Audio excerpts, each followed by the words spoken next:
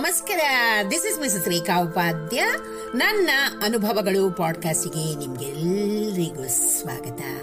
ಬನ್ನಿ ಸ್ನೇಹಿತರೆ, ಇವತ್ತಿನ ಈ ಹೊಸ ಸಂಚಿಕೆಯಲ್ಲಿ ನಾವು ಚಿನ್ನದ ಜಿಂಕೆ ಅನ್ನೋ ಒಂದು ಉತ್ತಮವಾದ ನೀತಿಕತೆಯನ್ನು ಕೇಳಿ ಆನಂದಿಸೋಣ. ಸ್ನೇಹಿತರೆ, ಮನುಷ್ಯರಿಗೆ ಎಲ್ರಿಗೂ ಆಸೆ ಅಂತ ಒಂದು ಇದ್ದೇ ಇರುತ್ತೆ. ಆದ್ರೆ ಮತ್ತಷ್ಟು ಗಳಿಸಬೇಕು, ಇನ್ನಷ್ಟು ಗಳಿಸಬೇಕು ಅನ್ನೋ ದುರಾಸೆ ಅಂತ ಇದೆಯಲ್ವಾ? ಈ ದುರಾಸೆ ಅನ್ನೋದು ಯಾರಲ್ಲೂ ಇರಬಾರ್ದು. ಯಾಕೆಂದ್ರೆ ಈ ದುರಾಸೆಯೇ ಮನುಷ್ಯನ ಸರ್ವನಾಶಕ್ಕೆ ಕಾರಣವಾಗುತ್ತೆ. ಬನ್ನಿ ಸ್ನೇಹಿತರೆ, ಇದರ ಸಲುವಾಗಿ ಇವತ್ತಿನ ಈ ಸಂಚಿಕೆ ಮೂಲಕ ಒಂದು ಉತ್ತಮವಾದ ನೀತಿಕತೆಯನ್ನು ಕೇಳಿ ಕಲ್ತ್ಕೊಳ್ಳೋಣ. ತನ್ನ ಜೀವಿತಾವಧಿಯಲ್ಲಿ ಒಂದಷ್ಟು ಪುಣ್ಯ ಗಳಿಸಿದ ಮಾನವನೊಬ್ಬನು ತನ್ನ ಮರಣದ ನಂತರ ಸ್ವರ್ಗವನ್ನ ಸೇರ್ತಾನೆ. ಪುಣ್ಯ ಕ್ಷೀಣಿಸಿದ ಬಳಿಕ ಆತನು ಭೂಲೋಕದಲ್ಲಿ ಜಿಂಕೆಯಾಗಿ ಜನ್ಮವೆತ್ತಿದನು. ಪೂರ್ವ ಜನ್ಮದ ಪುಣ್ಯಲೇಶದಿಂದ ಆ ಜಿಂಕೆ ಇತರ ಜಿಂಕೆಗಳಿಗೆ ನಾಯಕನಾಯಿತು. ಆ ಜಿಂಕೆಯ ದೇಹ ಸುವರ್ಣ ಕಾಂತಿಯಿಂದ ಶೋಭಿಸ್ತಾ ಇತ್ತು.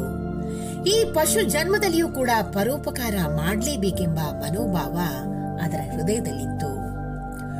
ಒಂದು ದಿನ ನದಿಯ ದಡದ ಹುಲ್ಲುಗಾವಲಿನಲ್ಲಿ ಮೇಯ್ತಾ ಇದ್ದಾಗ ಪ್ರವಾಹದಿಂದ ಕೊಚ್ಚಿ ಹೋಗ್ತಾ ಇದ್ದ ಮಾನವನೊಬ್ಬನ ಆರ್ತನಾದ ಅದಕ್ಕೆ ಕೇಳಿಸಿತು.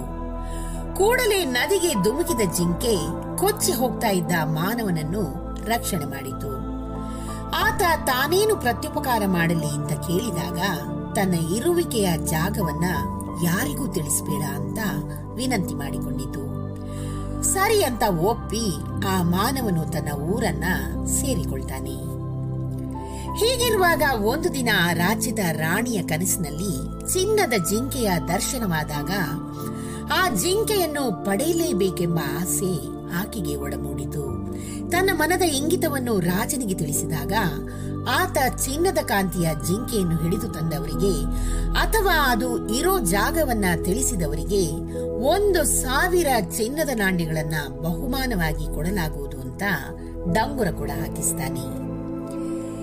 ಇತ್ತ ಬಡತನದ ಬೇಗೆಯಿಂದ ಬೇಯ್ತಾ ಇದ್ದ ಮಾನವ ಧನದಾಸೆಯಿಂದ ರಾಜನ ಬಳಿಗೆ ಬಂದು ಜಿಂಕೆ ಇರೋ ಜಾಗವನ್ನ ತಿಳಿಸುವುದಾಗಿ ವಿನಂತಿಸಿಕೊಂಡನು. ರಾಜನು ಸೈನ್ಯದೊಂದಿಗೆ ಅವನನ್ನ ಕರ್ಕೊಂಡು ಕಾಡಿಗೆ ನಡೆದನು. ಈ ದೃಶ್ಯವನ್ನು ನೋಡಿದ ಜಿಂಕೆಯು ಈ ಮಾನವರು ಎಷ್ಟು ಕೃತಜ್ಞರು ಅಂತ ನೊಂದುಕೊಂಡಿತು.